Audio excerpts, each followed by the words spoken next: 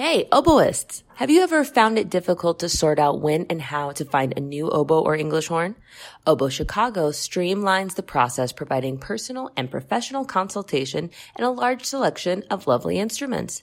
The process feels comfortable and thorough. Selection includes Effleray of Paris, Howarth of London, Covey oboes, and Fox products. For a credit of $100 towards shipping, mention Double Reed Dish when you call or email Shauna. For a current listing of Oboe Chicago's selection, please visit www.oboechicago.com. You know how we're always in the market for good quality handmade reeds? Well, MKL is the one-stop shop for handmade oboe reeds where you can try reeds from various makers and select the one that is best for you. Visit mklreeds.com and enter coupon code DOUBLEREEDDISH, 3 separate words, all caps, for free shipping on your first order.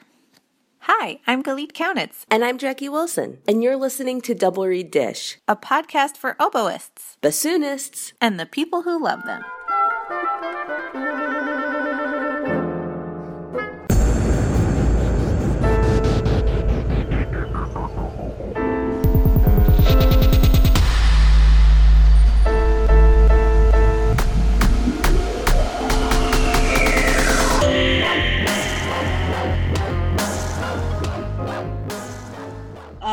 So it is, what day is it today?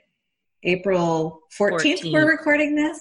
Yes. Oh, and so now all the listeners know how much we procrastinated on this dish and let it go to the absolute hot off the presses. We're just trying to stay current. You know what I mean? That's true. We want it to be fresh. It's definitely right. that we wanted it to be fresh. Yes. So we're like fully on that train that is barreling toward the end of the semester. The final stretch. The final stretch. And you and I thought that it might be nice to talk about our summer plans. Yes, what we're looking forward to. You and I maybe tend a little bit toward constantly drooling in anticipation over breaks. And so instead of wishing for something to be over, we can ensconce the vibe in looking forward to something wonderful. Yes. We're just positive, perky people. So anyway, tell me about your summer plans because you've got some really cool things coming up. I do. I have some super exciting things coming up. First, in June, I will be once again going to the Loon Art Festival in Madison, Wisconsin. So cool. Yes, I had a wonderful time last year. It was so edifying, really empowering, positive atmosphere to the festival. It centers women in creativity, capital A art, so not just music, but also visual art, monologue, dance, all sorts of things. And this year, the composer in residence is Valerie Coleman. Oh my God. Which I am so in love with Valerie Coleman. I adore her music. I love the Amani Winds and completely admire everything that she has built her career around. I have kind of an emotional, sentimental feeling about Imani in general. Being a person of color in classical music, they have such an important meaning to me. And so I'm already preparing myself to not turn into like a sniveling mess when I meet her. Just be cool, Jackie. I'll have to practice being cool. Don't play it too cool. She'll think you won't like her. Hey, Val. Whatever. I guess you're here too. But I'm playing 3 of her quintets and I'm super jazzed. I don't typically get to play with a woodwind quintet on a regular basis. That's not something just because of performance injury and whatnot that my colleagues and I can do on the regular. So having the chance to collaborate in this awesome chamber music environment, music you can really sink your teeth into. It's not easy, but it's also not that kind of hard that it's like frustrating, discouraging hard. Does that make sense? It's just, that's the best way I can put it. It's sink your teeth into it music. And I've just been in the best mood. I get up and I'm super jazzed to practice, and there's enough variety and enough time, but not too much time. It's just like the perfect vibe, the perfect situation. I cannot wait to go back to Lunart 2019. And then in July, I will be teaching at Lutheran Summer Music, which is a summer program for middle school, high schoolers. I'll get to teach the bassoon and hang out with Courtney Miller all day. Love Courtney, friend of the podcast. Yes. So that'll be a ton of fun. And right at the tail end of that, we go to IDRS. So those are my big things going on this summer. Oh, and this is not till the beginning of next year, but I'll have to start practicing in the summer. My colleagues and I are kicking off the next academic year with a concert of Soldier's Tale on the second half, Dead Elvis on the first half. And it will be my first time playing Dead Elvis. So when I think about summer 2019, it's basically practice music that I'm incredibly psyched to play and collaborate in ways that I'm super jazzed about. So I'm just kind of walking around like that heart eye emoji all day, which is a nice speed for me. Yeah. What are your summer plans? Well, I am going up to Michigan for a lot of the summer. I'm going to, after IDRS, I'm going to teach at the Blue Lake Fine Arts Camp middle school session and also play in the opera this time for session 3 and 4. My wife works up there all year round, so it's going to be awesome to spend time with her. And Michigan in the summertime is heaven on earth. And I don't know if there probably are a lot of people out there that have experience teaching middle school oboes, but I love it. Those middle schoolers, I started doing it last summer, and they were so hungry for knowledge, so funny, just the best attitudes. It was really a lot of fun. So I'm really looking forward to working with the middle schoolers again this summer. That'll be like July into August. And then playing in the opera pit is going to be really fun too. I just adore working with singers. So I love playing with singers, and it's going to be really cool. And at IDRS, my USM Reed Trio, the Magnolia Reed Trio, is going to play a 30-minute concert there. So I'll be prepping for that. And while I'm at Blue Lake, I'm going to play a recital with my flute colleague, Danilo Mazzadri, because he's also at Blue Lake over the summer. So we're going to do a chamber music recital at Blue Lake. I'll be prepping for the Foss that had to be rescheduled again. So it's like the cursed concerto. So I'm definitely doing it in the fall. So I will be learning that over the summer and learning some new rep by women composers that I'm hoping to program on a faculty recital. Yeah, just like learning a bunch of music and exploring other creative projects and trying to get outside and, nurture my whole artist rather than just the practicer. So it's going to be great. I'm really excited. Yeah, there's something when you're talking about middle school oboes, it reminded me of just how unique summer teaching is. That, of course, music education for all and for people of all kind of intensity and dedication levels is really important, especially at the middle school and high school level. But those students who specifically seek it out in the summer, who are hungry for more, they tend to just be like the coolest, most awesome, enthusiastic students, just like you were describing. It's like the thought of a summer without band or orchestra.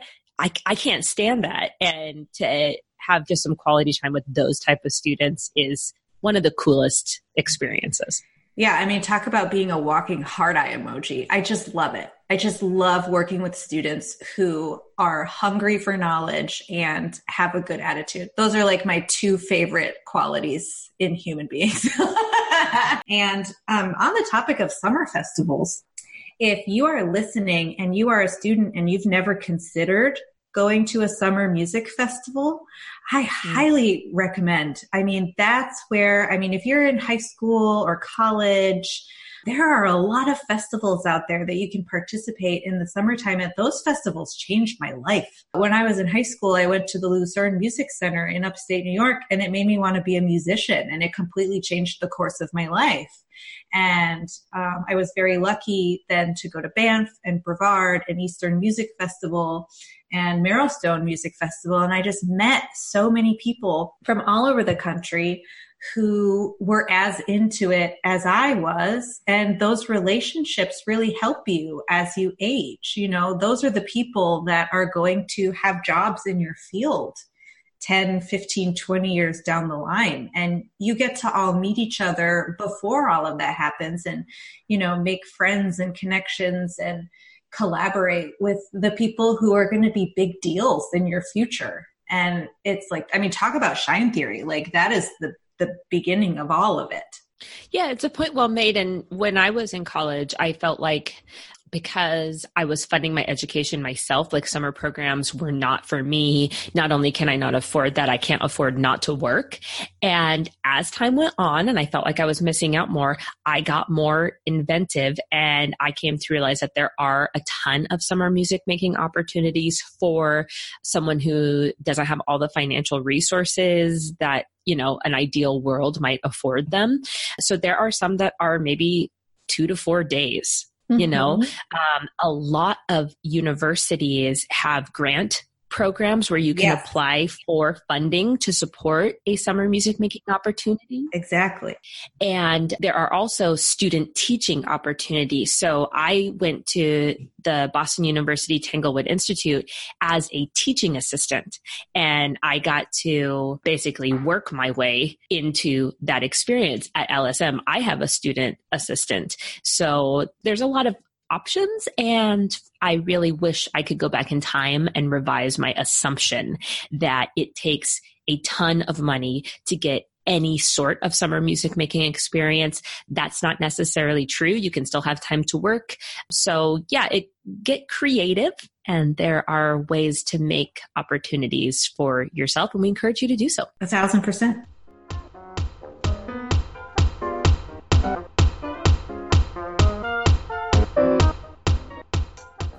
Hey guys, let me tell you something. Jenna Engel loves the oboe. She's built her business on providing high-quality handmade reeds, education, and a sympathetic ear to oboists across the country. When you order from Jenna Engel Reeds, you get prompt communication, reeds or cane handcrafted to your specifications, and cheerful, friendly customer service. All orders are mailed within 1 week, sometimes much faster. Single orders and monthly reed subscriptions are also welcome, and she's going to work with you to find the right combination of response, resistance, stability, and flexibility that's right for you. Double Reed Dish listeners can use the code DISH, that's all caps, for 10% off your first order at jennaengel.com. Everyone knows that Genda Industries is known for their reed knives, sharpening, and overall amazing quality and service in the double reed world. But there is so much more going on at Genda Industries. Did you know you can get oboe and bassoon reeds from Genda Industries Artisan Mall? The Genda Industries Artisan Mall is like a farmer's market filled with talented local and regional reed makers selling their reeds. It's a great way to try out some new reeds from new makers. Who knows? One day they may be your reeds for sale. Add the code DRDGenda, all caps, no spaces, at checkout and get 10% off any Genda reed knife, maintenance kit, reed knife sharpening book, cutting block, and reed tool roll. Visit them at www.gendaindustries.com. Oh, and they're more than just reed knives.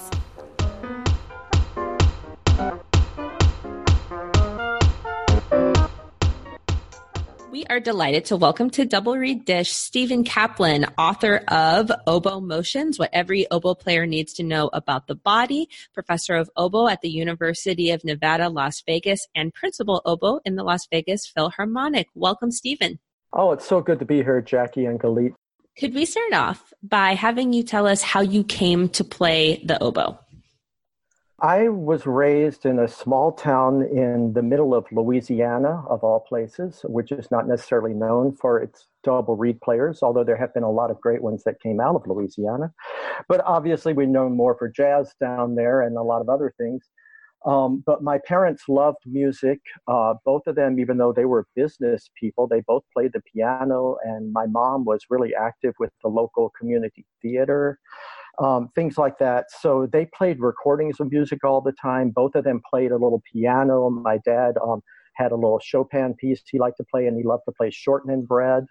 And my mom would play a little Debussy or Rachmaninoff. So I was hearing a lot of classical music, and I really was attracted to it. And they took me at a pretty young age to hear whatever little orchestra would come through, either a community orchestra or occasionally they used to have those community concert series that went all over the U.S. Really first class, name performers sometimes were a part of that series and would perform in smaller towns like I was from. So I even remember my mom telling me that I was like 6 years old, and I remember the concert still very distinctly. It was an orchestra from Paris. I think it was a radio orchestra from Paris. They were doing Debussy and Brahms. I thought the Brahms was kind of boring, but I loved La Mer. I thought it was just fantastic.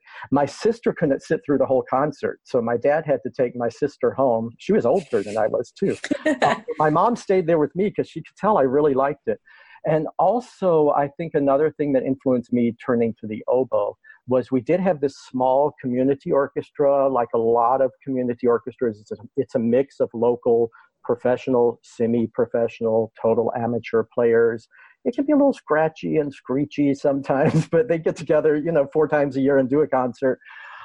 Since there wasn't an oboe player living in my little town, the conductor would invite Ernie Harrison, who was the oboe professor and a wonderful oboe player down at LSU in Baton Rouge. He would invite him to come up, and Ernie played with that orchestra on a regular basis. So again, as a little kid, I was hearing, despite the scratching and screeching coming from the rest of the orchestra, this always beautiful liquid oboe sound coming from the center of the orchestra. So I found that tone quality very attractive. And I actually started playing piano first, couldn't wait to play the piano, and I played all the way into high school. I really enjoyed and still enjoy playing the piano.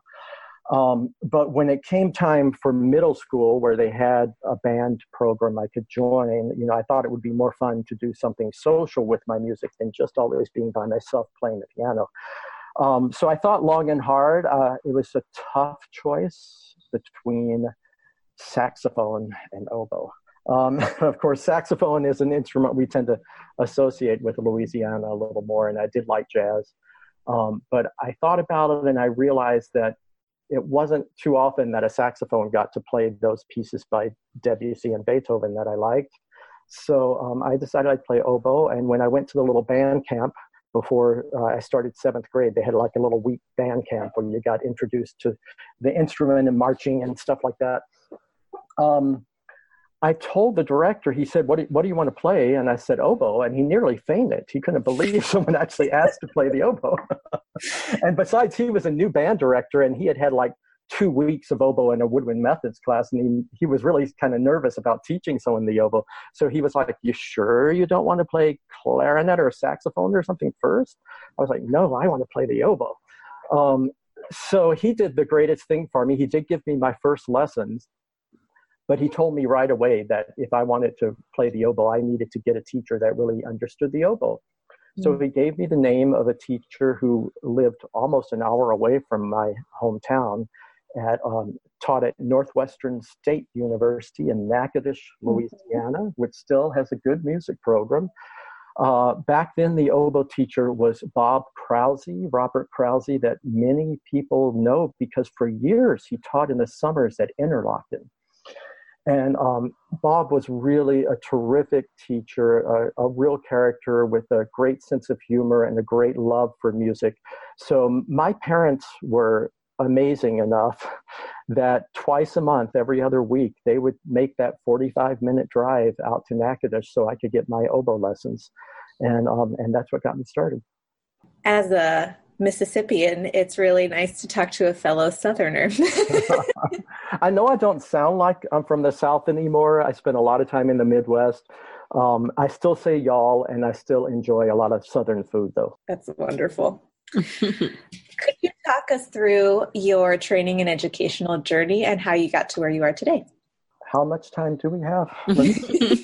Well, I can start from there. I was lucky to get this private oboe teaching early on. He introduced me to reed making early on. Mainly, he introduced me to the idea of what an oboe should sound like. It doesn't have to sound like a duck.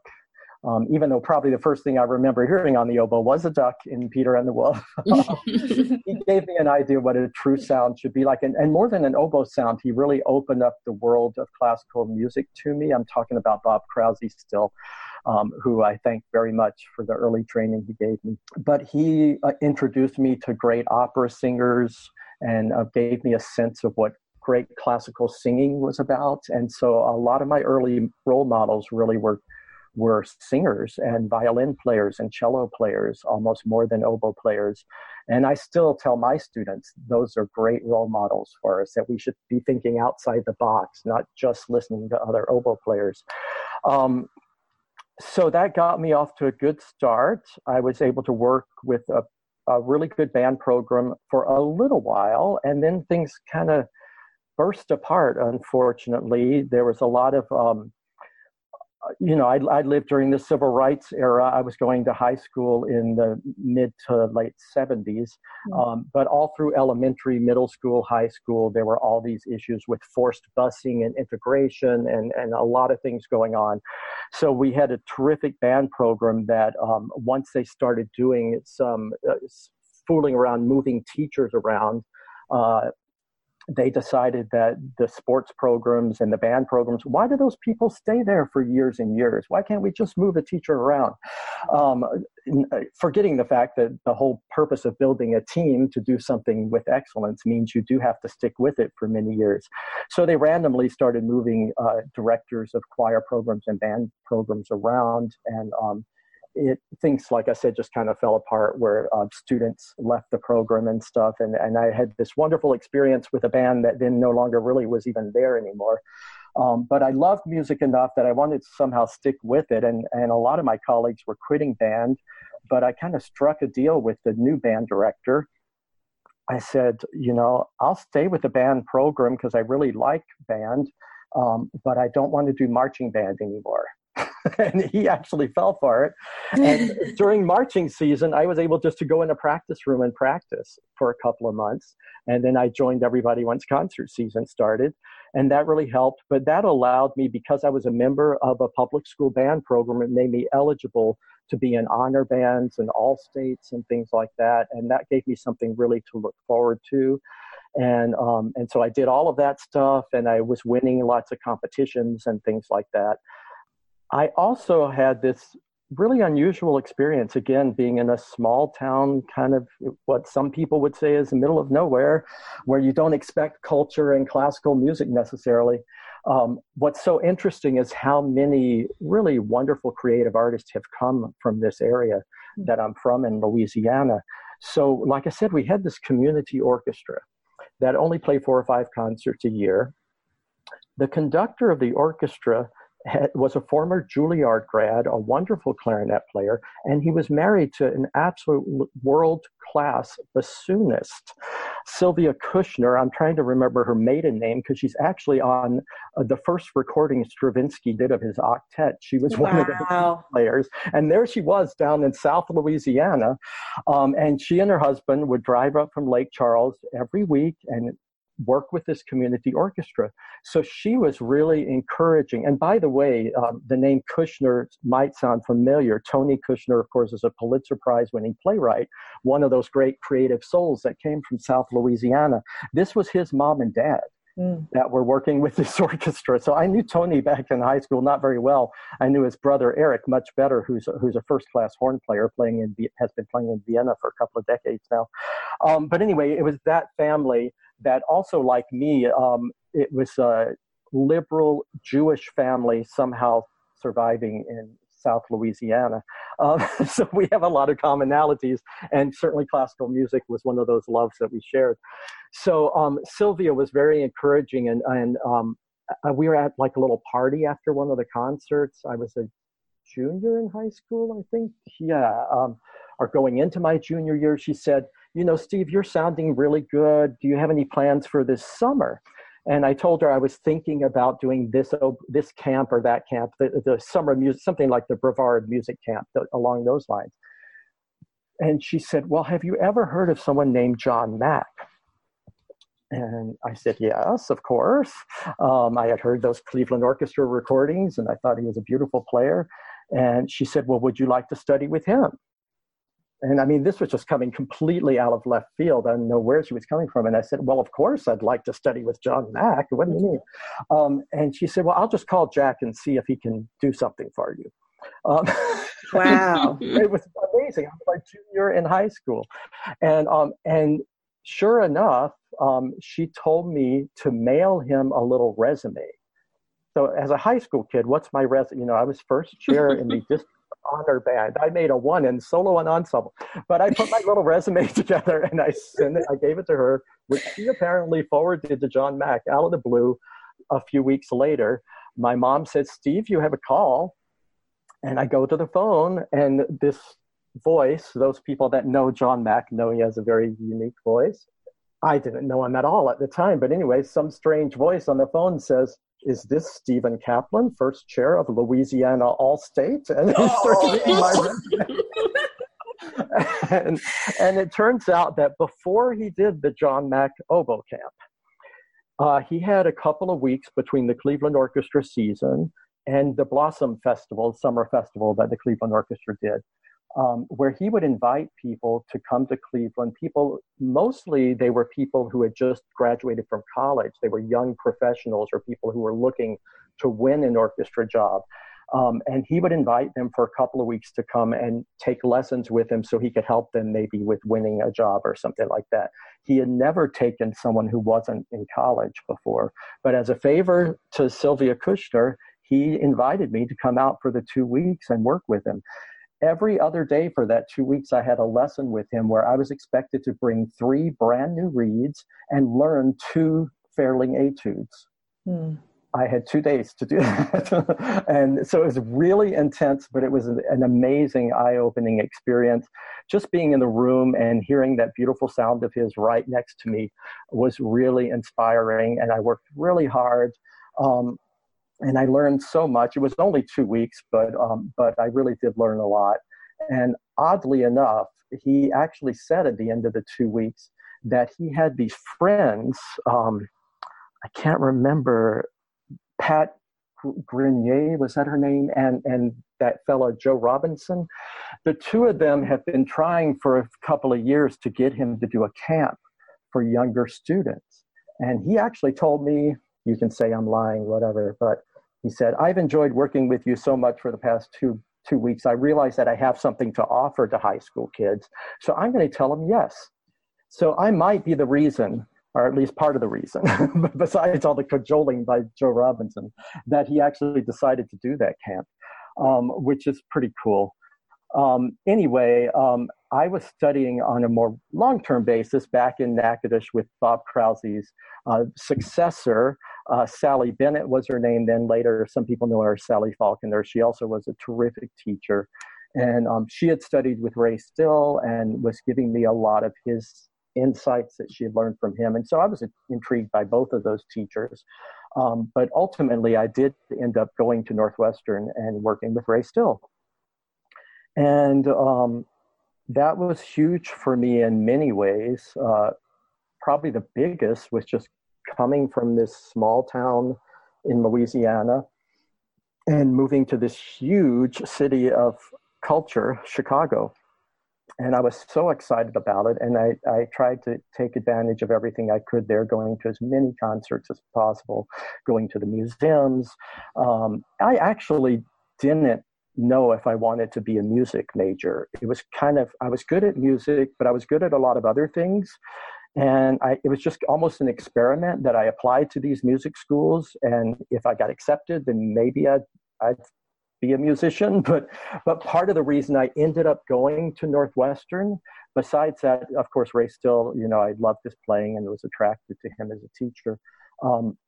But I actually thought I might be better in that university environment as opposed to a conservatory environment, because I didn't know if maybe I'd be a math major instead, or a psychology major, or one of the other interests I had, religion, philosophy, something along those lines.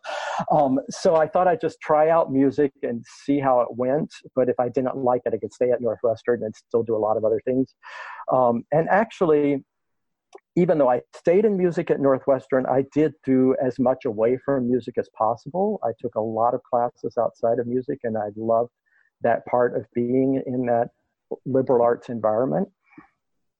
But obviously, I got so much from being a part of the music program there as well. And overall, Ray Still is probably the biggest influence on my oboe playing, because he had a very unique way of playing, and certainly a very creative way of teaching that I think was like nobody else. And it was not always easy, but in the long run, it made me who I am today, and I'm certainly happy I had that experience.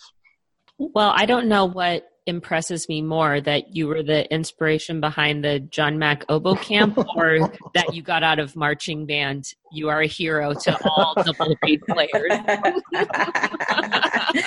Yeah, we oboe players have to be devious sometimes, don't we? Oh, that is true. So when I left Northwestern, it was kind of mixed. I had learned a lot, but there was a lot still that was unformed in me as a player.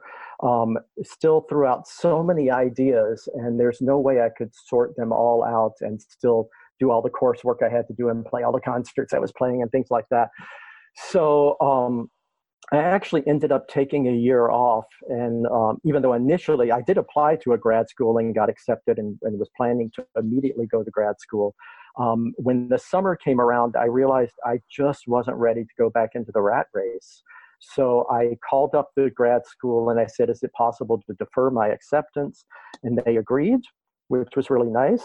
And I spent a year soul searching. I actually was in Europe at the time. And it's kind of amazing what a great clan we belong to as oboe players. So I knew Ernie Harrison because he did play in this community orchestra. But when I was in high school, I played side by side with him. I took a little audition and I got to play second oboe in the community orchestra, and I played English horn solos. And so starting my sophomore year in high school, I was sitting right next to Ernie Harrison. And that experience really taught me a lot. He was such a professional and such a gentleman that I just learned what it was about to be an orchestra musician just by observing the way he treated the other colleagues in the orchestra and listening to how well prepared he always was and stuff like that. But I only took a couple of lessons on the side with him. He really wasn't my teacher. And then I left the state of Louisiana altogether. I didn't even audition for LSU. Wouldn't even consider that, because I couldn't wait to get away from Louisiana and that lifestyle that had been part of for 18 years. I wanted to get to another part of the country so bad. But anyway, when I find myself in Europe 5 years later, again, at some random party, like after the local symphony, my parents ran into Ernie Harrison and he asked them, what's Steve doing these days? And they said, well, it seems he's going to be in England for a while. He likes it there and he's just staying. And so anyway, he said, well, I'll get in contact with him. And out of the blue, Ernie wrote a letter to Lady Barbaroli, Evelyn Rothwell Barbaroli, introducing me. I didn't ask for this at all. And in a way, like I said, I was kind of soul searching and not even playing the oboe that much, but out of the blue, Evelyn Rothwell calls me up and invites me over to her house. So there I am. And it was really fantastic. She was amazing. Immediately just gave me a big hug. And I took a few lessons from her. She introduced me to Janet Craxton. I took a couple of lessons from her. And they both really helped me with this soul searching I was doing and really finding my way as an oboe player. Over the course of that summer, that year away from the United States, I actually decided I didn't want to go to the grad school I had been accepted to, and I applied to University of Michigan instead and got accepted there. And so that's where I ended up continuing my education afterwards, and that was a great experience as well. They had a wonderful orchestra. I got some great oboe teaching there, first from Arno Mariotti and then from Harry Sargas. And, all of these things, again, this oboe clan, they were great colleagues there. I was so lucky at Northwestern. A lot of my fellow students were just terrific players and fun people to be around. And one of them, Peter Cooper, has made an incredibly successful career out of the oboe, and we still stay in touch. I was inspired by him when he was a freshman in college, and I'm still inspired by him. And the same thing at Michigan. I got there, and Nancy King was an undergrad when I was doing my master's. And wow. She sounded amazing back then as a sophomore in college, and still she inspires me today. And we're actually going to be working together this summer in the Czech Republic at an oboe festival. So I always tell my students, make friends with the people around you. Be careful what you're doing, because these are people you're going to see your whole life, and they really can be great friends to you. So what happened after then? I actually... Again, the friends you make. I was away the summer after my master's, and they had an audition for a professional wind quintet that was based in Detroit, but I wasn't there to take the audition. And the person that won it was someone I went to school with in Chicago, not Peter Cooper, but somebody else. And she decided after she won the audition that she thought she should stay in Chicago longer. She wasn't really ready to move away. So she ended up turning down the job. And they said, well, what do we do now? We don't really want to have another audition. I guess that's what we have to do. And she asked them straight up, she said, did Steve Kaplan audition for you?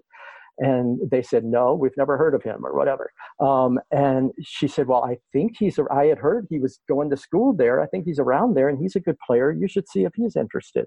So they called me up and I did an audition and they hired me instead. So that was my first gig, playing with this professional wind quintet, doing very high class brunch with Bach performances at the museum in downtown Detroit, going to the Dominican Republic for a month and doing a residency at the conservatory down there, but also doing just receptions and, bar mitzvahs and weddings and things like that too, the real kind of freelance life. And I started doing the freelance scene in that Detroit area, which was really good, but you don't make a lot of money doing it. And they had this new teacher at University of Michigan, Harry Sargis, that they had hired. And I was really blown away by his playing and his teaching. So he said it would be actually, now that I was a Michigan resident, because I was getting taxes and employed there in Michigan, it was actually probably cheaper for me to take lessons as a DMA student than he would charge me individually for lessons. He was kind of joking. But anyway, it got me thinking about doing a DMA. So I started the DMA kind of piece by piece, and I started taking lessons with him, which I really enjoyed. I also started doing Baroque oboe at that time in Ann Arbor. They had one of the top professional Baroque or early music ensembles specializing in Baroque music, a group called Ars Musica. It was one of the best in the country. It doesn't exist anymore, but many of the players that were a part of it now play with some of the other biggest groups in the world right now. So I was really intrigued by this authentic instrument thing. And I started taking some Baroque oboe lessons, and actually eventually got good enough that I got invited to play third oboe sometimes with them. So I was doing more and more of the early stuff as well, which was really fantastic. I took an audition for what was called an international orchestra in San Diego. In many ways, it's like what now has become very successful in Florida with Michael Tilson Thomas's orchestra down there. It was the same idea. It was an orchestra specifically for kind of pre-professional musicians to learn the ropes. You were given kind of a living stipend, a place to live and food to eat, but not much more than that. This one, the twist was that it wasn't just American performers. It was truly an international orchestra. There were performers from Hungary and Great Britain and China and El Salvador. So I won the audition to play with that group, and I did that for about a year or so. And it was a really good experience in a lot of ways, mainly because this character of a conductor we had, Zoltán Rozsnyai, was the original founder of the Philharmonia Hungarica. He had been an assistant conductor to Leonard Bernstein with the New York Philharmonic. He was just a little bit crazy, and that's probably why he didn't have a bigger career than he ended up having. But he conducted San Diego Symphony, he conducted the Nashville Symphony, and others. He was a really fine musician, though, and those rehearsals, he felt to build a young orchestra, the best thing to do was play Haydn symphonies and Mozart symphonies. And I really learned a lot about phrasing and balance, and again, what orchestra playing really was all about in some of those rehearsals, which he did. And he could speak 7 or 8 languages. So these rehearsals were really interesting sometimes. But I learned a lot, but I just didn't see much future. I could see how he wasn't getting the funding that he needed to really sustain a program like this, which of course they did so well with the New World model down in Florida. So anyway, I was sending my resume out, and I actually got asked to come into Las Vegas and take this audition to teach at UNLV, but also to play with the Las Vegas Philharmonic. At that time, I think it was called the Las Vegas Symphony or Nevada Symphony. It's gone through many incarnations over the years. And luckily enough, and luck, in Vegas is a really great thing. But Vegas has been lucky for me. So they invited me, they liked me and invited me to come out here. And when I told Zoltan, this conductor in San Diego, that I was going to leave, he told me it was the worst decision I would ever make, that I really should stay, that his orchestra was going to build up and be something. But sure enough, after I was in Vegas for about a year, his orchestra completely folded. So I think I made the right decision. It's just been a process of building from there. When I came to Las Vegas, Las Vegas wasn't known for its classical music scene, let's say that. Even though I discovered quickly there were a lot of really fantastic musicians here, it was a small group of people, and it was a struggle to get audiences for concerts and to do new music and things like that. And it was a struggle to get oboe students to come out here. I was mainly teaching music appreciation classes when I first got here. But again, I just got very lucky. And when I moved here, it just was the beginning of this amazing growth spurt for the whole area. Las Vegas literally was the fastest growing metropolitan area in the country for a full decade. And along with that, the university grew, the music department grew. When I first came here, I didn't think I'd be here more than a couple of years. But I did get offers other places, but because things kept getting better and better here, I decided to stay here. And I think it's been a good decision overall. What sparked your interest in body mapping, and how did that lead to your book, Oboe Motions, What Every Oboe Player Needs to Know About the Body? I was a very tense player myself. I was one of those players that moved around a lot when I played. I would get red in the face. I would sweat, especially down in Louisiana and Mississippi. That sweat would be pouring. Oh, sure. That's another reason I've liked Las Vegas. But yeah, so many people are handed the oboe and told immediately, and I was one of those people, this is the most difficult instrument you could play. And we accept that as a challenge, but we also accept that it is the most difficult. And so we think it's okay if you're sweating and it feels hard. And that's something I talk about in my book. It actually isn't the most difficult. I mean, don't let it get beyond this podcast. Okay, yes, for the rest of the world, we are the most difficult. But in reality, I think it's hard initially because the reeds are a mess to deal with, and you have all these little screws that can get undone. There's so many keys on the oboe. But if you have an oboe that's adjusted, if you have a reed that plays at least reasonably well, there's nothing about the oboe that's any harder than a clarinet or a trumpet or any other instrument. It actually should be easy. And so anyway, we might get to that later. Let's get back to my journey towards body mapping. Because of that tension, I was looking for ways to find greater ease and freedom. And I had, on the advice of friends, taken Alexander lessons with mixed results. So I kind of gave up at first on the Alexander lessons, even though my friends were raving about it. It was kind of expensive and it was kind of happening slow. And I felt it was helping a little, but I wasn't sure. But it was still intriguing to me. Then I had this experience at IDRS, of all things. The reason I got hired at UNLV, like I said, there weren't many oboe students to teach here, but we did have a really first-class faculty wind quintet. Yoshi Ishikawa, who some of you know, was the bassoon instructor here at the time, and he's wonderful at organizational thing, grant writing, and such. So he had put together this first-class quintet, and they needed a good oboe player to be part of that group. So that's really why I got hired. And the first or second year, we went to IDRS in England. It was in Manchester, England. And there was this wonderful person, Margaret Edis, who teaches at the Royal College. She's a former oboe player who teaches Alexander technique.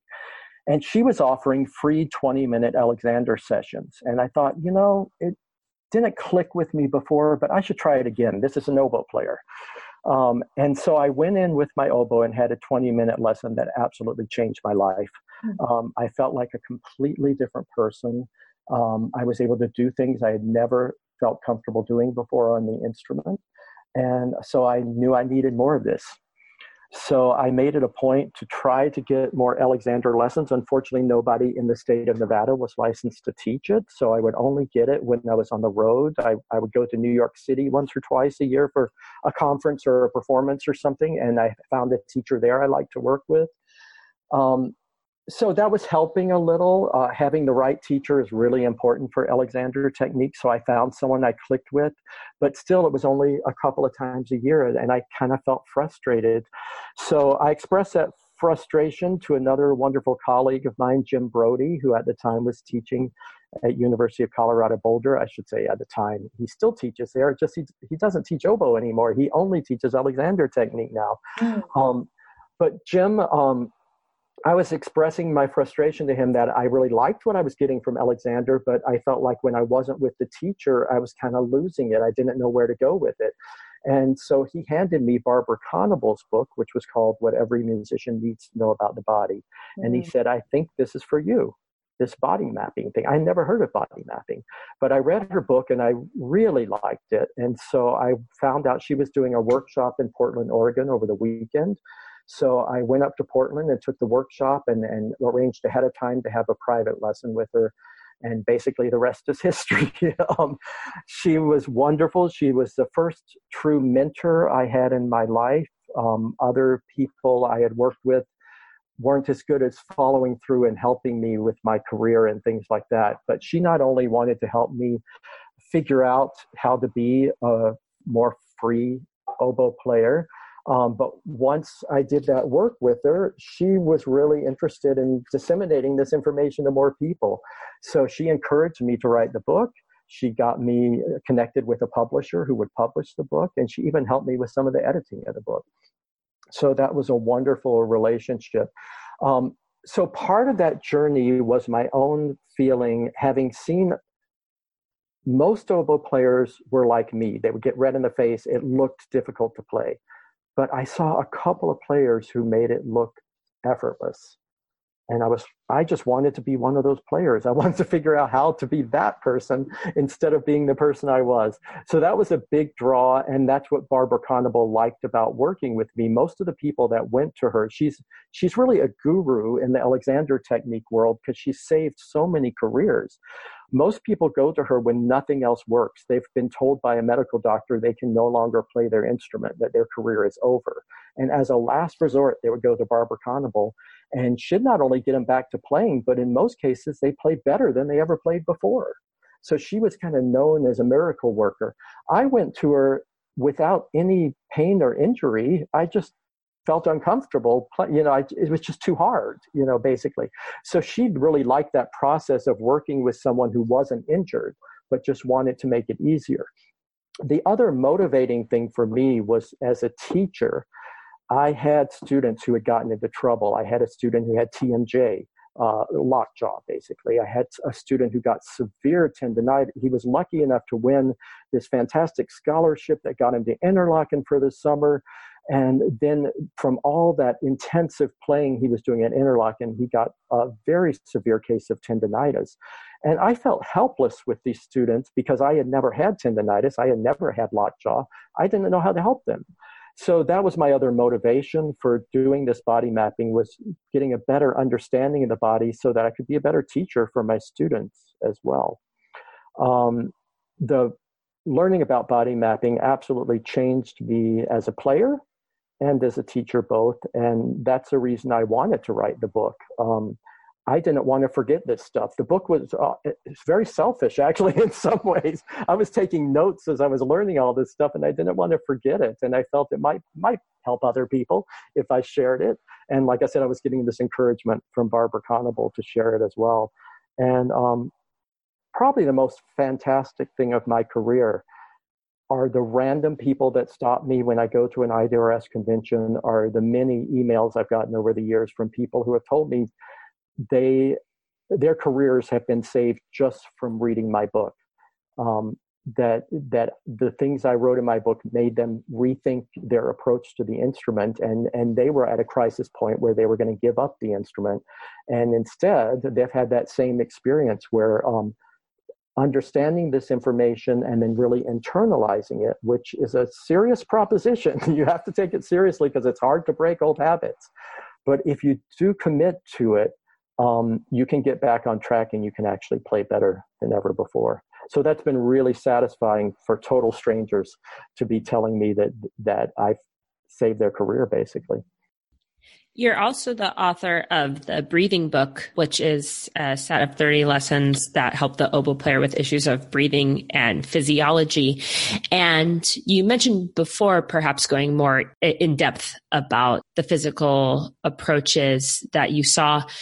Is there tendencies in the physical approach to the oboe, or as a pedagogue, do you find yourself noticing common approaches in the physiology or physical approach to oboe playing that you're constantly identifying and correcting? Oh, yes. Well, most of us do work too hard. Again, it's back to that basic issue of we are told it's supposed to be a difficult instrument, so we're okay with making it difficult. And there is a certain amount of effort that immediately we feel because of that back pressure thing, whatever it is to people. And that's interesting in itself. I've asked different people, what do you think back pressure is? And I get all kinds of interesting answers. But most of us feel it as kind of almost feeling strangled because there's nowhere for our air to go. And so even though we're able to play these very long phrases, our carbon dioxide levels start getting higher and higher, and it's a very uncomfortable feeling. And the response to that will be tension in the shoulders or tension in the neck or something, responding to that feeling of being strangled. So it ends up being kind of a snowball effect. So a lot of playing the oboe is kind of psyching yourself out. And I learned that from Ray Still, that even though you hardly are letting any air out in order to make a sound on the oboe, you want to feel like you're letting all the air out of your body as fast as possible and in the easiest way possible. You're kind of psyching yourself out that way to counteract that natural tendency to want to close down and in and react to that strangulation feeling. So there are lots of ways, specifically with breathing. Unfortunately, there are ways of teaching breathing out there that have been part of wind playing for many decades, and it just gets us on the wrong path. The idea that your stomach has to be hard the whole time, that you have to push down or bear down in order to supposedly support a sound. And I used to do those things. I was taught to do that initially early on, and it was part of why the oboe was difficult for me and why I was getting red and sweating. But I really thought that was the only way I could get a beautiful, rich sound. Mm-hmm. So figuring out, know that you can find a way to have fast, supportive air pressure that will allow you to have just as beautiful a sound without all that extra tension in the abdominals and the neck and all these other places. That was fantastic because it made everything easier, and it gave me the ability to play phrases longer and to sound better and all kinds of other things. But it's hard to convince people of that because Tabuteau didn't say that. And I run up against that a lot when I've given workshops at places. So-and-so told me this, so I'm just not going to give it up. Well, when you study anatomy, the body actually works in one way. And we don't we work better musically if we work with the body and not against the body. So even though someone 40 or 50 years ago might have said something because there was some grain of truth to it that seemed to help them, if it's working against the body, it really isn't helpful in the long run. And in fact, it can, for some people, be harmful because it leads to injuries. And we do have oboists that are injured, who have neck pain, who have back pain, who get tendonitis, who get lockjaw. All of these issues are pretty severe, not only in the oboe world, but certainly the bassoon world as well, the double reed world in general. So the more we can work towards ease and freedom, the better off we are. And that was the biggest lesson I got from all of this. Well, I got so many lessons. One of the biggest lessons is just to have an awareness of more than just the music, that we need an attention that's all encompassing, and that not only includes the music, the other musicians, the conductor, but also includes our own body all the way down to our toes. Our whole body contributes to making music. So having that kind of whole body awareness was certainly one of the most important things I got from this. But this other really important thing is that practicing isn't just about getting the notes. It isn't even just about getting the notes and playing them beautifully. It needs to also be about getting the notes, playing them beautifully, and making it effortless. Finding a way to make even the most difficult Silvestrini, Pascoli, Strauss concerto, until you've figured out how to play it with ease, you have not mastered that piece. And when I think of the players that I admire most, that think besides the beautiful music making, it's, wow, they make it look so easy. Well, the only way you're going to make it look easy is to actually practice making it look easy. So that's a really important lesson I learned personally, and that I try to share with students as well. Changing topics a little bit, you are in a unique position where you are playing a lot in Las Vegas, which is the entertainment capital of the United States. The world, wait. The world. The universe. You've had a lot of opportunities to play with musicians from popular music genres, pops concerts. What have you noticed or learned from those collaborations that you can tell us about, the benefits of opening ourselves to a different style of music than the traditional Bach, Beethoven, Brahms? For me, that's one of the other reasons I stayed in Vegas, was that I had that alternative life here that I might not have had with other college teaching jobs or orchestra jobs that I maybe had a chance to get. I've always loved pop music, all kinds of pop music. And so even though as an oboe player, because I don't do doubling, if I doubled, I'd be called to play on the strip a lot more. Usually it's only a couple of times a year that there's a show that actually has a dedicated oboe or oboe and English horn book. So I don't do it that often, but I've been here 31 years now. So I have done it quite a bit and gotten to play with all kinds of amazing performers, Motown, country, rock and roll, jazz, and some of the greats.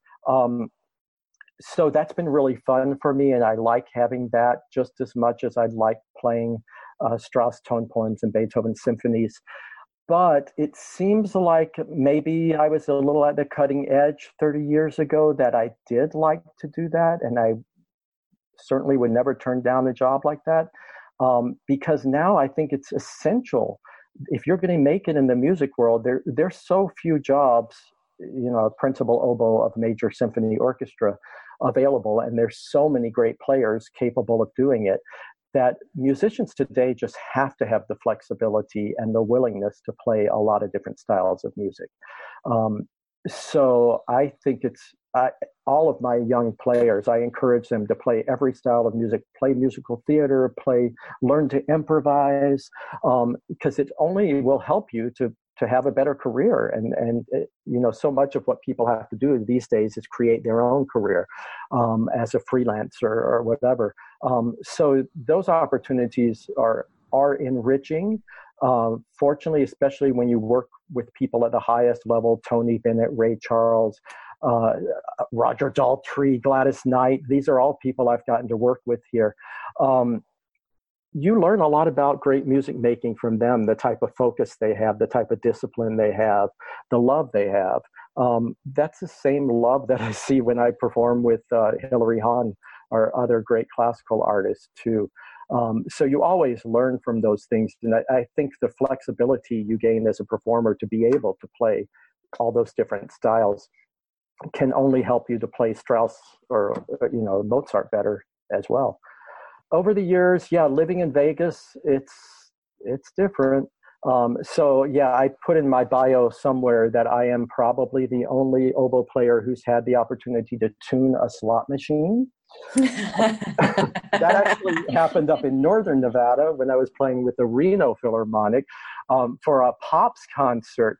They did that old Leroy Anderson tune the typewriter. People don't even know what a typewriter is anymore, but that was a really popular tune back in like the 50s. Boston Pops made it a big hit.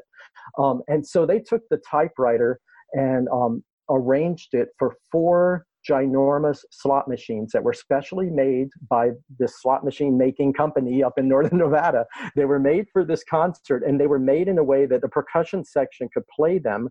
They actually, between the 4 slot machines, they played the complete chromatic scale, plus a lot of bells and whistles. And so we did the typewriter with the 4 slot machines rather than the typewriter, which was hysterical. But we started the concert with a tuning note for the slot machines. So I am probably the only oboist that has tuned a slot machine. Another great experience is, of course, Las Vegas is home to the annual Star Trek convention every summer, usually in August. And several times they've hired a group of musicians to play soundtracks from the various Star Trek TV shows and movies just live for the conventioneers that are there. And that's a lot of fun. There's nothing terribly they have some guest stars that come sometimes, and that's kind of fun to see the stars from the movies and such there. Some of them have sung with us and some just speak, whatever. But probably the most fun is, for some random reason, it seems like they've always scheduled us right after the audience costume contest. So people who have paid to be part of this convention, they can be part of this costume contest. And you would not believe how people go all out for this. I mean, it is amazing the way they dress them up as various alien forms. And so they win their little prize, and that all happens. And then there's a 20-minute break, and we start our concert. And most of them just stay there to hear our concert. So I literally was playing for Klingons. That's something else I don't think everybody has a chance to do. What advice do you have for a young musician who aspires to have a career like yours? Work really hard, stay positive, and be flexible. I'd be willing, again, maybe it's a Las Vegas thing, but even before I was in Las Vegas, I used to tell people I was a musical prostitute. If it paid money, I was going to do it. Other friends were not willing to go down that road. They just wanted, I'm only going to play classical music, and that's it. And many of them have dropped out of the scene because they weren't able to really make a living happen. Like I said, I personally enjoy playing all styles of music and find it enriching, but it is a way to actually make money and make a career happen. I think more and more programs these days, music schools, conservatories are teaching entrepreneurial skills to students. And that's been an important part of my career. When I got here, I had someone who taught me how to write a grant. And I really appreciate that they did that for me. And so I started doing that for myself, and the Nevada Arts Council supported many of the early projects I did, commissioning composers for pieces. The recording I made was mostly done with funds that I got from the Arts Council. Over the years, I've got National Endowment of the Arts funds, Aaron Copland Fund for Music, Meet the Composer funds. Once I learned what that grant writing process was, I got pretty good at it, and I was able to win a lot of different grants to do all kinds of projects here that have helped my career. And I didn't mention, but for 20 years, when I first got here, I did continue to play with that quintet, the Sierra Winds.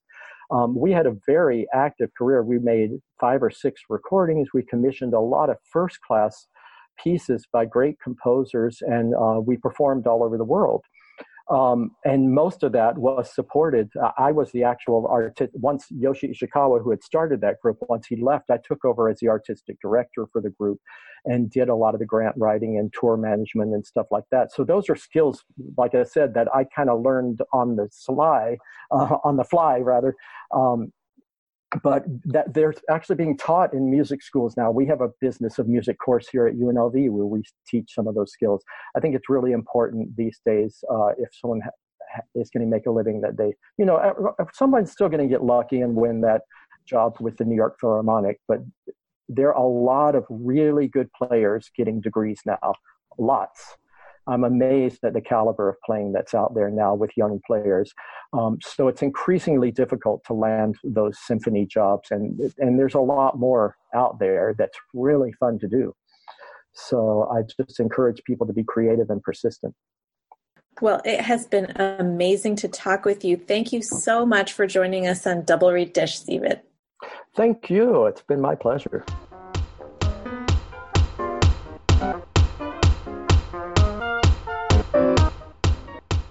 We hope you enjoyed that wonderful interview with Stephen Kaplan. You can find us on all of our social media, on Facebook, Instagram, and Twitter. And you can listen to Double Reed Dish at doublereeddish.com. Find us on YouTube, SoundCloud, Google Play, or whatever app you prefer to get your podcast. Don't forget to tune in next time because we will be bringing you an interview with Benjamin Kamens, professor of bassoon at Rice University Shepherd School of Music. Galit. Time to end this nerd parade. Go make reeds.